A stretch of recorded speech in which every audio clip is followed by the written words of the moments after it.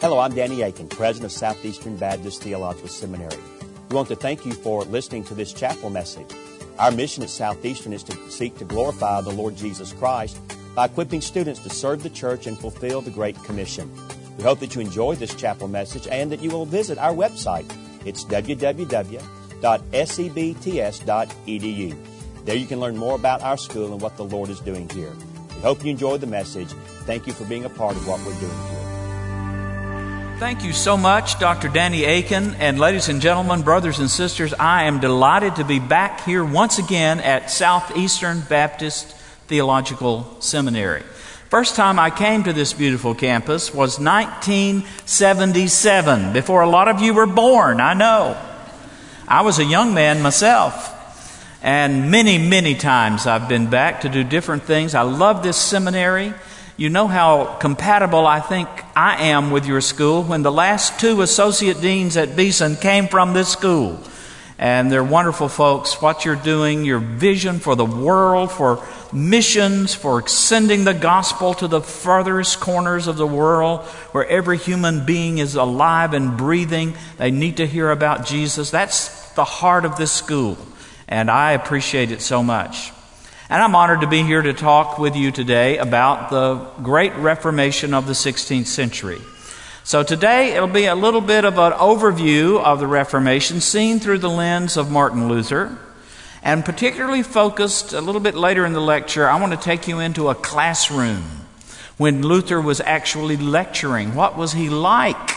What was it like to sit there and take notes? Well, we have some of those notes students took when he was lecturing on the book of Romans. I'm going to talk about that. And then tomorrow, I want to step back a little bit. And tomorrow's going to be the question, what did the reformers think they were doing?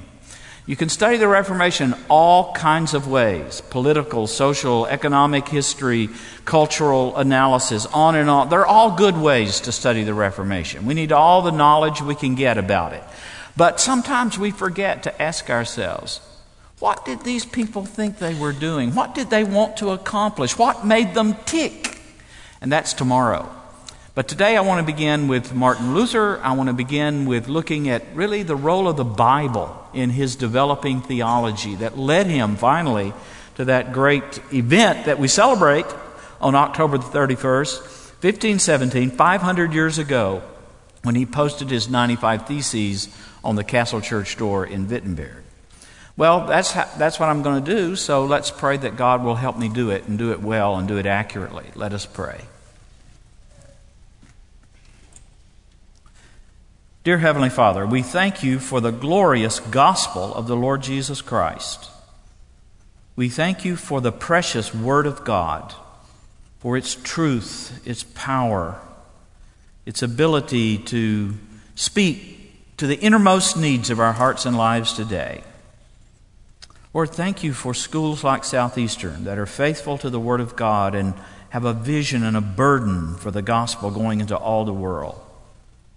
Lord, we know we're standing on the shoulders of some giants when we try to carry out the Great Commission today. Help us today as we look back in history at a period of time that was so important for all of us. Give me the words to say, and give us all open hearts and minds to hear and to believe once again the good news, Jesus Christ, the Savior of sinners. I pray this in His name. Amen. You know, the Reformation took place at a juncture in history. You can think of it as a head-on collision. Two cars crashing into one another, debris everywhere. The two cars were the Middle Ages and modern times. The Reformation happened at the juncture between the medieval and the early modern period of history. A lot of things were happening in the world at that time. It was a dynamic time of change, of transition, of innovation. It was an age of discovery and exploration. Luther was only 9 years old when Christopher Columbus set sail from Sevilla, Spain, and ended up discovering a whole new hemisphere, us. Magellan was sailing around the world when Luther stood stood before the Emperor Charles V at the Diet of Worms and said, "Here I stand, so help me God, I can do no other." Well, Magellan that very month was in the Philippines, far away on the other side of the world in the Pacific Ocean. It was an age of exploration, of discovery. One of the things that made that possible was the discovery of the mariner's compass, so that ships could sail out onto the great oceans of the world and not completely get lost, find their way with the help of the stars and the compass to new lands. Other inventions that were happening was the telescope. Copernicus, Galileo, astronomers had discovered a whole new way of understanding a heliocentric universe, very different from what people had thought for over 1,000 years, that the earth was at the center of everything. They discovered otherwise. And then along comes the telescope, and they can actually see what they have learned. It's an amazing, exciting age of discovery, of invention, of new things in culture. The age we call the Renaissance. That's a French word meaning new birth, coming to life again. And that's what was happening in culture, in art, in architecture. The names of Michelangelo, Raphael, Leonardo da Vinci, the great works of art that we still stand amazed when we look at them today. All this was in play on the eve of the Reformation. It was an exciting time in which to be alive. But it was also a dangerous and a scary time in which to be alive. Like our own world, we have lots of wonderful inventions and discoveries as well that we don't even think about. Like, for example, anesthesia. People that want to live back in the good old days before anesthesia, not me. No. It's an exciting time for us to be alive too in many ways, but it's also a scary and a dangerous world. And so was the age of the Reformation. One of those new inventions I didn't mention yet, but it was really important in what happened. Gunpowder. Yeah.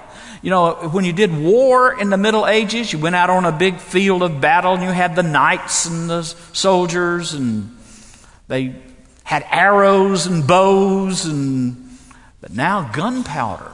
Oh, that elevates the savagery, the violence, the death count.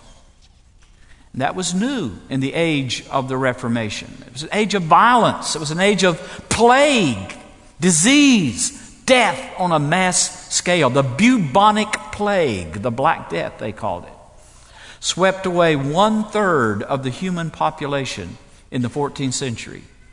This was the world in which Martin Luther was born in 1483. There were two other inventions I want to mention, or two other movements that greatly impacted Luther. One was the invention of the printing press. In the Middle Ages, when you wanted to have a book, you went to a scriptorium, which was usually in a monastery. And there, monks would work copying line by line, page by page, a whole book of the Bible. Took them over a year to make a complete Bible, working that laborious, difficult, painful way. It was very expensive.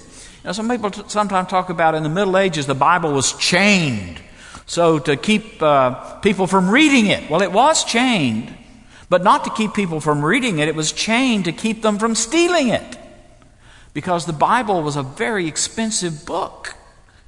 And so they chained it so you'd have to go there and read it and not carry it away.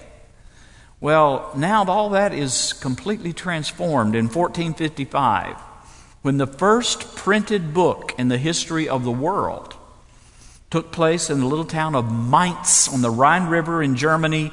Johannes Gutenberg, it was the Bible, a Latin Bible, the Vulgate Bible, in 1455. And soon what had taken over a year to produce could be produced in a matter of weeks, days. Not just one copy, but many, many hundreds, thousands of copies. What in our world the internet is, computers are, the printing press was in Luther's world. It was a revolution in information technology, in communications, and it changed everything. Well, this is all the background of the Reformation. I think it's important to keep those things in mind because it's going to impact Martin Luther in many different ways. Now, Luther's life is interesting. It's interesting to read about. It's interesting to tell about because it's punctuated with dramatic events, turning points. Now, you know, there's some people you can know their theology without knowing much at all about their life. I think Thomas Aquinas is that way.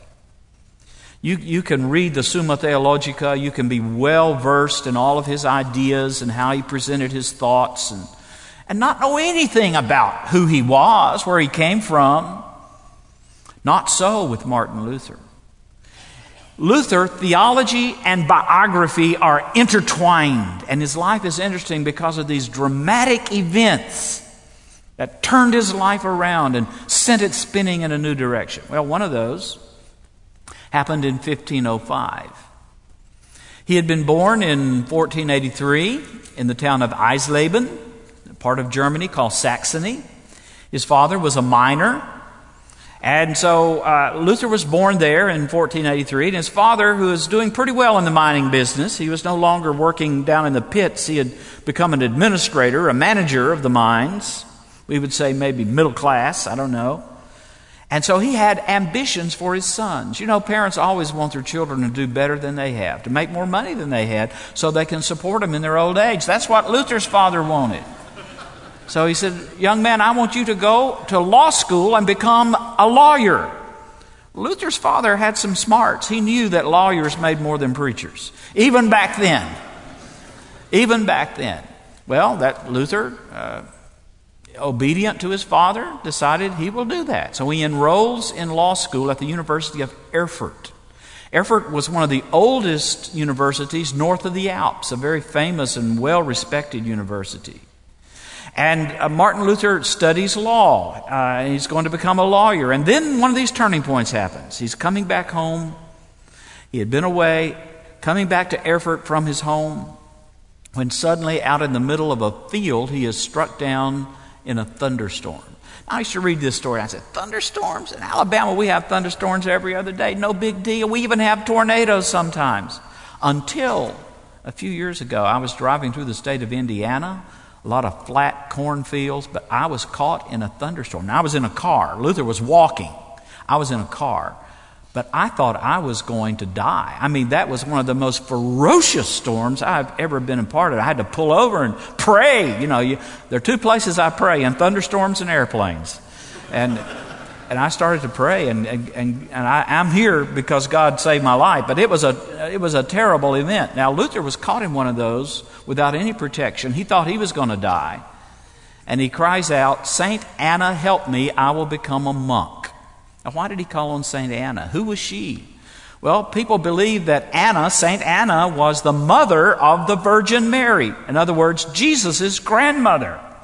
And there was a strong devotion to Anna in that part of Saxony. She was a special patron saint of the miners, the silver miners. Luther's father was a miner. He had seen little statuettes of her in his home from the time he was a boy. So impulsively he calls out to her, "Saint Anna, help me, I'll become a monk." Nobody expected him to fulfill that vow. It was made under duress. God will understand, they said. His father was really against it. But nonetheless, Luther entered the Augustinian monastery in Erfurt in 1505. That summer, July of 1505, he becomes an Augustinian monk. And he's seeking to find an answer to two questions, burning questions. The first question was this: where can I find a gracious God? How can I know that God is for me, not against me? What can I do to please God, to satisfy God, to lay some claim upon God? What if I'd been killed in that thunderstorm? What if I'd had to appear before God at the judgment? And so he begins to follow the monastic routine, doing all of the disciplines, the penitential disciplines, fasting, going without food, going without sleep, on and on and on, beating himself with a whip, never able to find peace with God. He later on said, if ever a monk got to heaven by his monkery, it was I. He did this, he did that, no peace could be found. But then there was another question that swept over him. Not only where can I find a gracious God, but how can I know the real God? How can I know that the God they tell me about is the true God? Very important question in Martin Luther's life. Now, he was blessed to have in the monastery a mentor, a father in God figure. His name was Johann von Staupitz. He was also Luther's superior in the Augustinian monastery. So he was sort of in charge of what we might call Luther's discipleship, Luther's spiritual formation. And he met with him often, not only to hear his confessions, but also to give him counsel and advice. And one of the things he said to Luther is, man, you're making this too hard. All you've got to do is love God.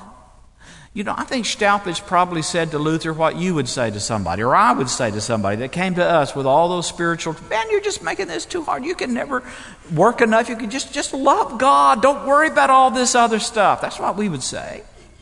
That's what Staupitz said. Luther responded, love God, I hate him. Because Luther saw God as an angry judge, consigning men and women, sheep and goats, to his right and his left, to heaven, to hell. He saw Christ as a judge sitting on a rainbow. That's the way Michelangelo painted him on the Sistine Chapel. You can go there and see it today. Some of you have been there in the Vatican. You can see the Sistine Chapel, that beautiful painting of the Last Judgment. There's Jesus sitting on a rainbow, a sword coming out of his mouth. People going to heaven, people going to hell. He's the judge on the rainbow. That's how Luther saw him. And Staupitz said to him one day, sitting under a pear tree, Luther, I think you ought to go over there to the university and get a doctorate in Bible and become a professor in the seminary. Now, here's a young man on the verge of a nervous breakdown. And his mentor says, you ought to become a professor in the seminary. Oh, no, says Luther. That would kill me. Well, if it kills you, said Staupitz, that's okay. God has lots of things for clever people like you to do in heaven. Go ahead and do it anyway. Now, you see, Luther was a monk, and monks take a vow of poverty, a vow of celibacy, and a vow of obedience. So he had to do what he was told. And he went over to the seminary, to the university, and eventually he did earn a doctorate in Bible. He became Doctor in Biblia. That was the correct title for what Luther was for the rest of his life. And he never forgot that. October 1512, he was awarded his doctorate in the Bible. And later on, when people would come to him and say, who are you, a monk? Who are you to go against 1,500 years of church tradition? Who are you to challenge the Pope and the church? He would always go back to the fact that he had been called and set apart as a doctor of the Bible, a teacher of the Bible, and he had taken another vow when he became a doctor of the Bible. And that was to teach purely and truly the Holy Scriptures. This is how Luther defended his right to challenge the church. It was on the basis of the written Word of God and the fact he had been appointed as a teacher of it. He kept coming back to that. In fact, he later on renounced his monastic vows. He renounced the vow of celibacy when he married Katie, a runaway nun.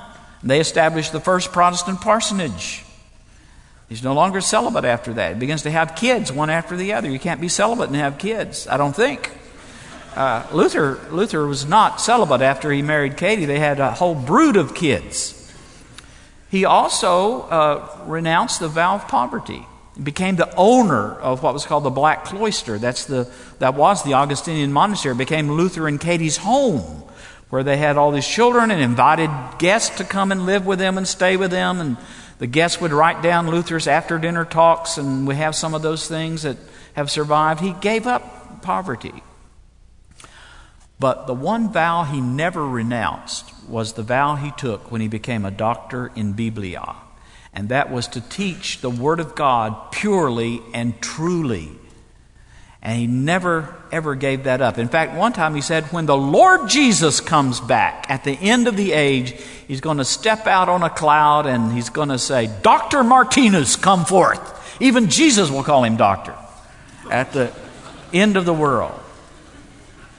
Now, what does a doctor in Biblia do at the University of Wittenberg in the early years of the 16th century? Well, he begins to teach the Bible. And we have some of Luther's earliest writings that have come down to us are from this period of his life when he is teaching the Scriptures. He started with the Psalms, the Dictata Super Psalterium, his lecture notes on the Psalms. They've been translated now into English. You can get them in the Luther Works edition and read them for yourself.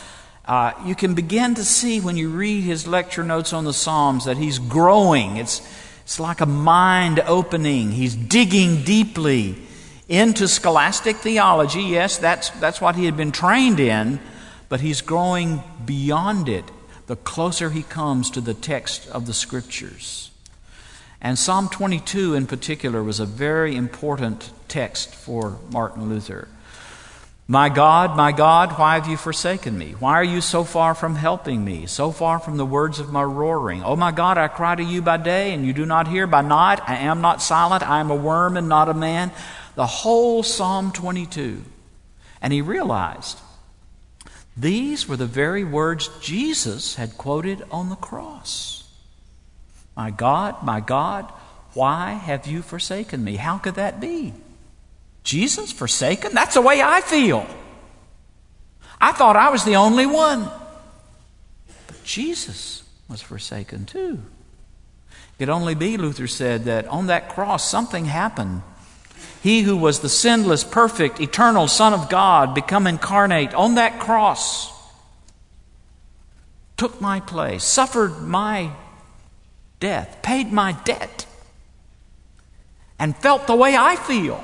My God, why hast thou forsaken me? He's not quite there yet. And it's a big debate as to exactly when and where in Luther's life he comes to a full, mature understanding of the grace of God and the doctrine of justification by faith alone. Some scholars put it as early as when he started lecturing on the Psalms, 1512, 1513. Others put it as late after the indulgence controversy, 1518, 1519, almost on the verge of his excommunication. Well, I myself have thought about this a lot, and I have a proposal for you today. It's just a suggestion. You don't have to believe it. It's true, but you can... I think it's better not to think of one punctiliar event when it all happened suddenly, but rather to think of this as a process in Luther's own mind as he learned and studied and grew deeper in the Word of God. He began to see new things about the grace of God and about justification by faith alone. Now, I'm not saying there was no dramatic tower experience. I think there were several, probably. But Luther himself put it this way. Non intelligendo, non legendo, aut speculando, vivendo imo moriando, et damnando fit theologus. If you can translate that, you get an A+. It's better in Latin. That's why I gave it. That's the way Luther wrote it. What it means is this. It's not by understanding, intelligendo. It's not by just reading, legendo. It's not by speculating, speculando. None of those things that makes really one a theologian. Rather, is living, dying, and being damned that makes one a theologian. That's one of the great statements of Martin Luther. He later said, I did not learn my theology all at once, but I had to search after it where my temptations led me. Now, I'm going to stop for a minute and talk about this word temptations. That's how we translate it. The German word is Anfechtungen. Latin is tentatio. Yeah, temptation is a possible way to translate that word, but it's too weak a translation. It doesn't do justice to what was going on in Luther's heart and mind as he plowed into the text of Scripture. What are Anfechtungen? Right in the middle of that big German word is a smaller German word, Fechter. A fector is a fencer. You know what fencing is? I guess it's a sport in some universities, but somebody puts on a suit and they give them a sword and they put on a visor over your eyes and they try to stab you. That's a fencer. Well, Anfechtung is about somebody trying to stab you. It's about somebody in combat with you, trying to kill you. This is how Luther described his spiritual struggles. Anfechtung. Somebody in conflict, in combat, come against you. And who is that somebody? Well, for Luther, it's the devil. The devil is real for Luther.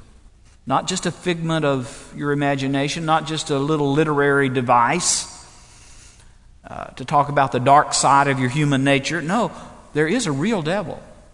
1 Peter 5:8 says, the devil, your adversary, is a roaring lion walking about seeking whom he may devour. Luther knew that firsthand. These Anfechtungen, these struggles, searching deeper and deeper, and always in combat with the evil one. If you've never struggled, if you've never known that combat, I doubt seriously you have plummeted the depths of the Scriptures. Luther makes a big point about that. So he's doing that in the Psalms. And then when he finishes the Psalms, he turns to Romans. Now I want to spend a little more time with Luther's lectures on Romans. Well, it's an interesting story about these lectures. For one thing, they were lost for over 400 years. That's right. We knew Luther had given them because we have notes from the students who sat in his class and heard him lecture and took down notes. So we knew that Luther had given them, but they were not read for over 400 years by what James Atkinson, a great Reformation scholar in Great Britain, has called one of the freaks of historical accident. The manuscript of Luther's lectures on Romans was passed down to his children, to his son, Dr. Paul Luther, who actually was a physician, a doctor who cared for the Elector of Saxony. He had them bound in leather and stamped in gold, but he didn't keep them. And after his death, they went into somebody else's hands, and they just got lost in history until a little over 100 years ago, in the late 19th century, somebody found this long-lost manuscript of Luther's lectures on Romans. Guess where they found them? In the library. Hidden away, just not cataloged right. You'll never know what you might find in a library. Hidden away. They found Luther's lectures on Romans. His name was Johannes Fichter, the paleographer who found them. They were transcribed. They were translated now into English. You can buy a whole book with Luther's lectures on Romans, but for over 400 years they were not known. Why were they not people more interested in finding them? Well, for one thing, Luther himself did not want to preserve them. Luther was not big in preserving any of his books, except one or two. He loved his commentary on Galatians. That was his favorite book, he said. He called it my Katie von Bora. That was his wife. He called Galatians my Katie von Bora. But apart from that, the rest of my work was not so important. The Bible was important. Luther's translation of the Bible into German, he thought would change the world if people would read it. That was really important. But Romans, these other books, were not so important. There was another reason they weren't kept, and that's because Luther did not continue to lecture on Romans. As far as we know, it's the only time he ever lectured on Romans was 1515, 1516. Why? Well, because they hired a young whippersnapper scholar from Tübingen named Philip Melanchthon, who was one of the great Greek scholars of the age, became Luther's associate and his successor in Wittenberg. And Melanchthon's job was to lecture on Romans and the rest of Paul, and in fact the whole New Testament. Luther became mainly a lecturer on the Old Testament. Luther was an Old Testament professor, we would say today, and most of his commentaries that have survived are Old Testament, like his Genesis. He has 10 volumes on Genesis written during the last decade of his life. He left Romans for Philip Melanchthon to do. But it doesn't mean that Romans for him was not important or that the message of Romans was lost or downplayed. Not at all. When he translated the Bible into German in the New Testament in 1522, he wrote a preface to Paul's letter to the Romans, and it begins this way. This letter, Romans, is the chief part of the New Testament and is truly the purest gospel. It is so valuable that every Christian should know it by heart, memorize each word, and use it every day as if it were their soul's daily bread. We cannot read it through too often or meditate on it too much. The more we engage with it, the more precious it becomes, and the sweeter it tastes. That's how much he thought about Romans. You ought to memorize it, he said. You ought to meditate on it day and night. You ought to go to bed with it and wake up with it in the morning. Romans, he couldn't say too much about it, even though he didn't lecture on it in the classroom anymore. But let's go back to that time now when he was lecturing on Romans and holding forth in the classroom in Wittenberg. What was it like to be a student in Luther's classroom? Well, we know because we have a student who describes him to us. You know what time he lectured? 6 a.m. 6 a.m. And the student said, it was like hearing an angel talk. He would go forth with such mellifluous melody, and his voice was so great. It could go soft, it could go hard. This amazing description of Luther the lecturer. It takes a pretty good lecturer to hold somebody's attention at 6 o'clock in the morning, even if you're Luther and even if you're in the 16th century. But we have these students who are taking down his notes. He had the local printer in Wittenberg, a man named John Grunenberg, not Gutenberg, but similar, Grunenberg, to actually print a copy of the book of Romans, the Latin text, with large spaces in between, kind of an interlinear edition of the book of Romans. And as Luther would lecture along, chapter by chapter, verse by verse, the students would be writing down his comments, his commentary on the book of Romans, and some of these have come down to us as well. Two things I want to say about how Luther was approaching Romans, then I want to look at some of the themes in his letter to the Romans. The first thing I want to say is that there was a hermeneutical shift in Luther's thinking during these years. He comes to appropriate what one of my great teachers, Heiko Obermann, called a theological grammar of the Scriptures. What does he mean by that? Well, the first thing he meant by that was that there was a hermeneutical shift toward a dynamic and Christocentric reading of the Scriptures. Jesus Christ becomes the fulcrum around which everything in the Bible revolves, Old and New Testament. Now, recently in evangelical circles, biblical studies circles, there's developed something we call the theological interpretation of Scripture, which is very similar in a way. I think it's learning from Luther, a few little different twists along the way, but it's a way of understanding the Bible as an interconnected canon, a whole, and so that Jesus Christ becomes the way, the hermeneutical principle through which all of the Bible makes sense. And after all, it is God, the Father, Son, and Holy Spirit who inspired the Bible. You can't just deracinate Jesus Christ from the process of inspiration, Old as well as New Testament. Jesus himself said, didn't he, in the Gospel of John, "Search the Scriptures, for in them you think you have eternal life, and they are they which testify, which speak, which witness of me." Or when Jesus was walking along the road to Emmaus with the disciples in Luke 24, he opens the Scriptures and begins to expound what the prophets and the Psalms are saying about me. And so this was something Luther got over against, I think, a lot of the tradition that had gone before him. It's going back to a certain way of reading the Bible that was there in the early church, and people like Augustine, to some extent Chrysostom, but it was also, of course, there in the New Testament itself. And Luther discovers this and brings it out and dusts it off and holds it as an important principle for when you're studying the Bible. What does it say about Jesus Christ? What does it teach you about the Son of God, whether it's Old Testament or New Testament? And then the second point he wants to make is what I would call the triumph of a biblical theology over against scholastic methods and assumptions. Now, that's particularly how theology was done prior to the Reformation in the Middle Ages. It was through the lens of Aristotle. And Aristotle is interested in formal causes, efficient causes. Aristotle's interested in how you dissect a certain event or purpose or principle. And Luther says this could not get you very far to the heart of the gospel.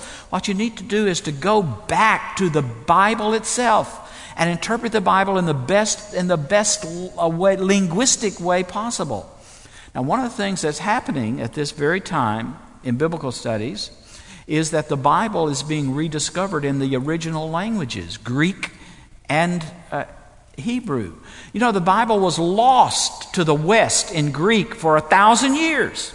People didn't know Greek. They didn't study Greek. And they didn't have the New Testament in Greek. They all read it in the Latin Vulgate. Even so great a medieval theologian as Thomas Aquinas did not know how to read the New Testament in Greek. Hard to believe, but it's true. And then, with the fall of Constantinople in 1453, there's an influx of Greek scholars bringing with them Greek manuscripts. And a guy named Desiderius Erasmus, who's not my favorite reformer, but I do have to say we owe him a great debt, because it was Erasmus who began to collate all of these Greek manuscripts, and in 1516 published the first ever critical edition of the Greek New Testament. Now, I know I haven't asked Dr. Aiken this, but I can almost guarantee you it's true. You have to do Greek in this seminary. And why do you have to do that? And how do you do it? Well, you do it because in this period of the Reformation, the Greek New Testament as well as the Hebrew Old Testament came to the fore again. And Luther says we need to go back to those original sources, ad fontes, back to the sources. Because we need to understand the Bible from the Bible. We need to take our principles of theology from the written Word of God in Scripture, and not from, as Luther would say, a pagan philosopher, Aristotle. He was pagan because he lived before Jesus. You never heard about him. What else could he have been? But Luther is saying, this is alien. This is foreign to what the New Testament itself is about.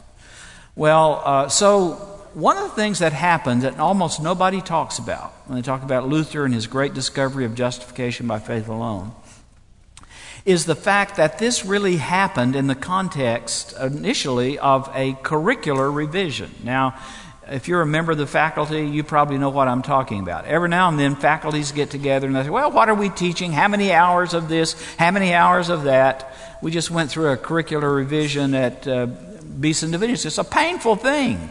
We wanted to reduce the number of our hours in our MDiv degree. We were, I think, about the highest in the whole Association of Theological Schools. We wanted to chop off 5 or 6 hours and get it back down in the stratosphere where most schools are. And so we all agreed we wanted to do it, but nobody wanted to give up anything. So there's a lot of blood on the floor after a faculty meeting. Well, they went through that process at the University of Wittenberg, and Luther was a leader in it. And one of the things Luther wanted to do was to bring back the languages and bring back the study of Scripture historically. So history was a new discipline at that time, as well as Greek and Hebrew. And these things began to take front and center in the curricular revision. This was happening exactly at the same time that Luther was lecturing on the book of Romans. Now let's go into that classroom and listen to him for a few minutes. What is he talking about? How is he interpreting Romans? Well, there's a great deal about sin in the book of Romans. Have you ever noticed that?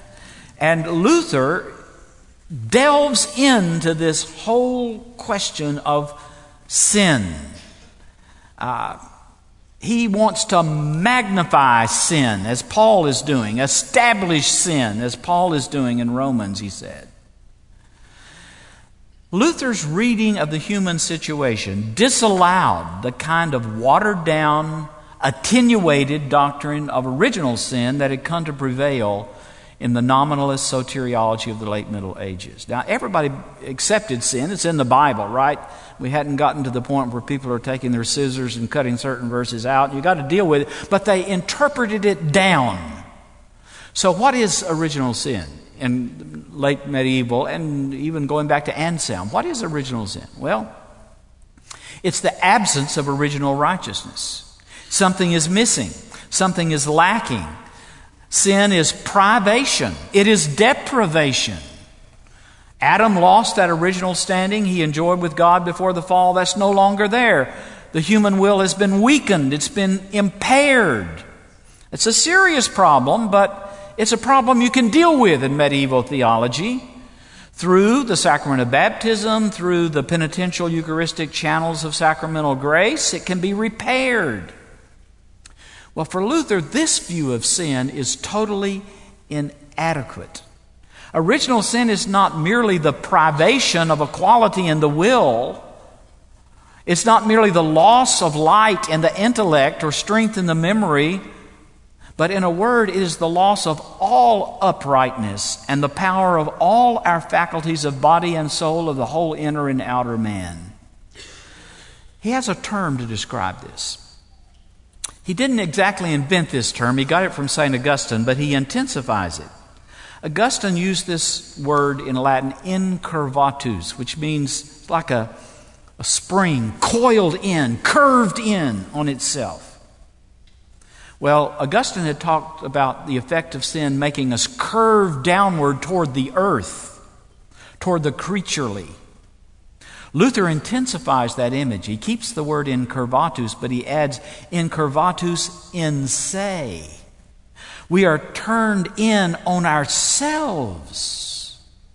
At the deepest level of what it means to be a human being, we are bent, distorted, and therefore out of favor with God because of the wickedness that is boiling up inside our heart. One of the verses Luther appeals to is the book of Jeremiah, chapter 17 and verse 9. The heart of man is crooked and inscrutable. Who can know it? That is, the heart is so curved in upon itself that no one, whoever you are, whatever you do, however holy or righteous you might be by your own efforts, you can never truly know yourself because you're curved in on yourself. One of the verses in the Psalms that really grabbed Luther, he kept coming back to this again and again and again, was Psalm 19:12. Who can discern his errors? Clear thou me from my hidden faults, my secret sins.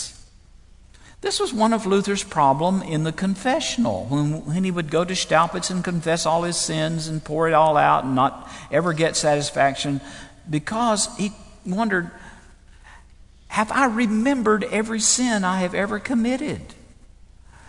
His problem was not whether his sins were big sins or little sins. His problem was, have I confessed every sin? Is the slate completely clean? And if not, how can God be pleased with me? What about the sins I committed 3 weeks ago and I forgot to confess them? Or what about the sins I commit when I'm asleep?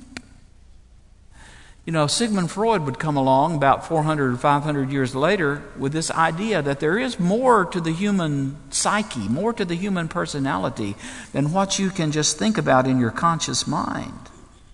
Freud had names for this, and Freud was, of course, an atheist. He didn't believe in God, but he had enough sense to know that the human being is complex and there's a deep darkness inside human beings. And Luther saw that too, 400 years before Sigmund Freud ever did. The sins we cannot remember. How are we going to be forgiven for those sins if we can't even remember to confess them? That bothered him. When he read Romans, he understood Paul is saying the heart of man is desperately wicked. We can't even know it ourselves. We need God to know it. We need a Savior with a great power to redeem us. Now, let me just make a little side comment here.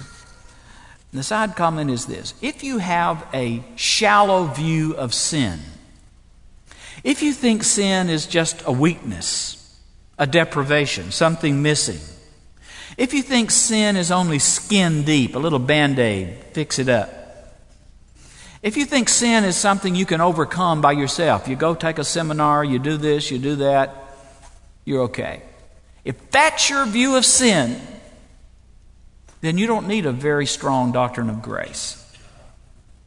You can be a Pelagian or a semi-Pelagian. Luther understood that sin was deeply rooted in our soul. And when you understand sin, not just as something missing, but as a virulent volcano.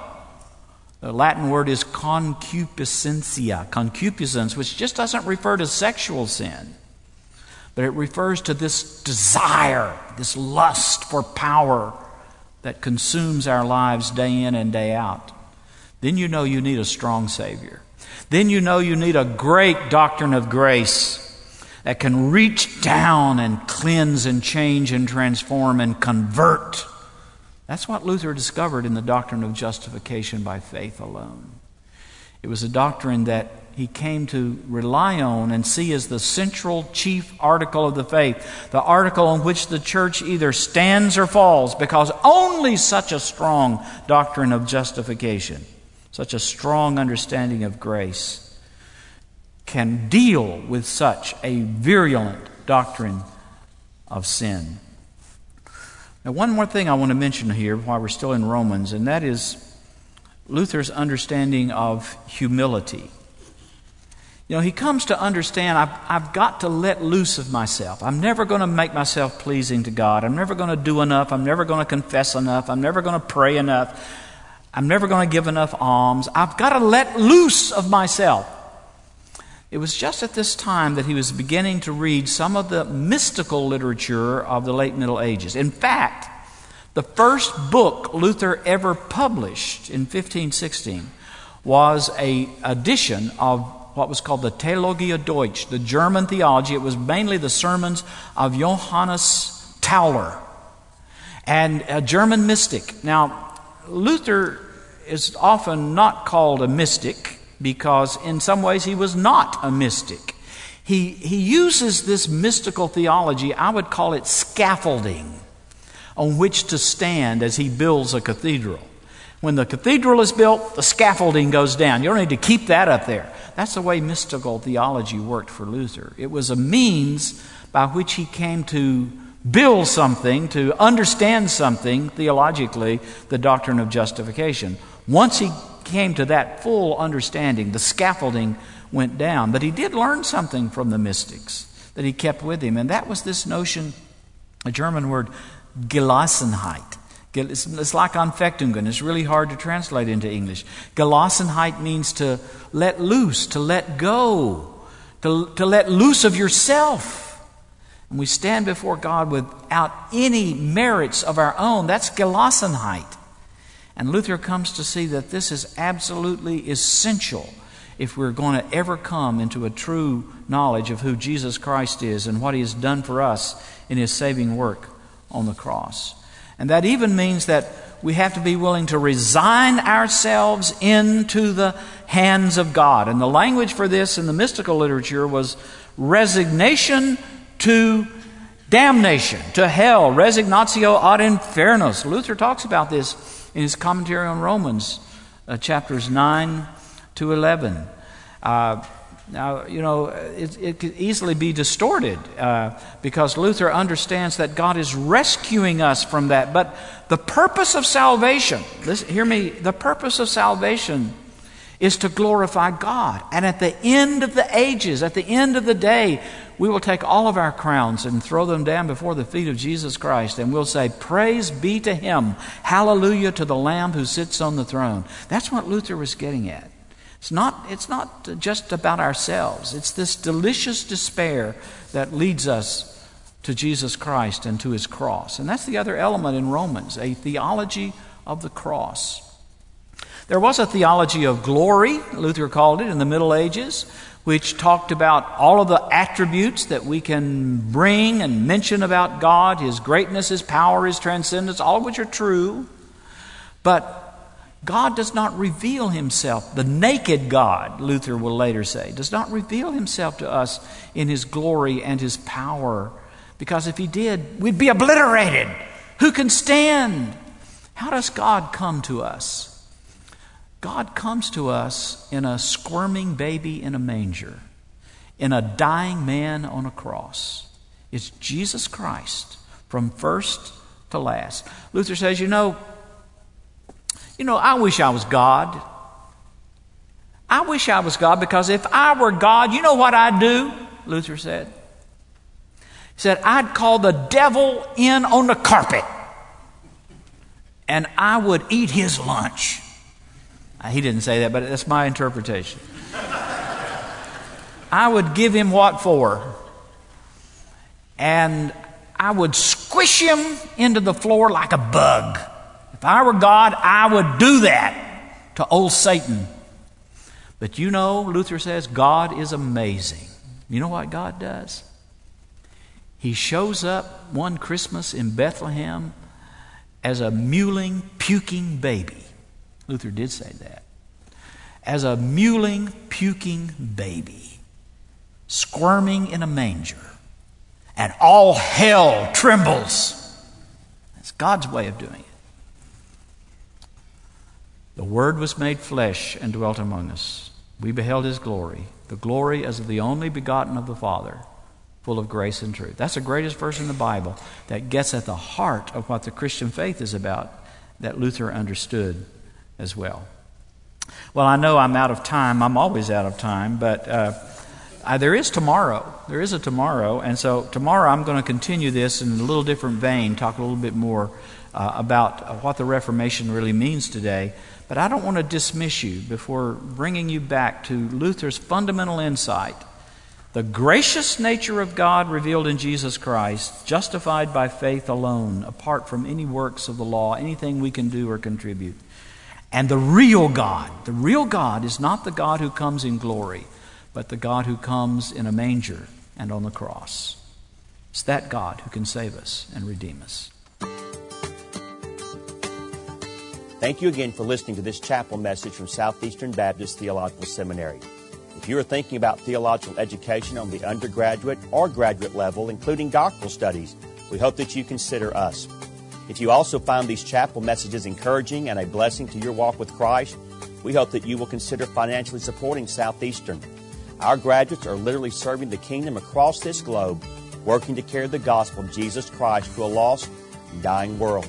Your gifts will help to train more, and they will serve as a worthwhile investment in God's kingdom.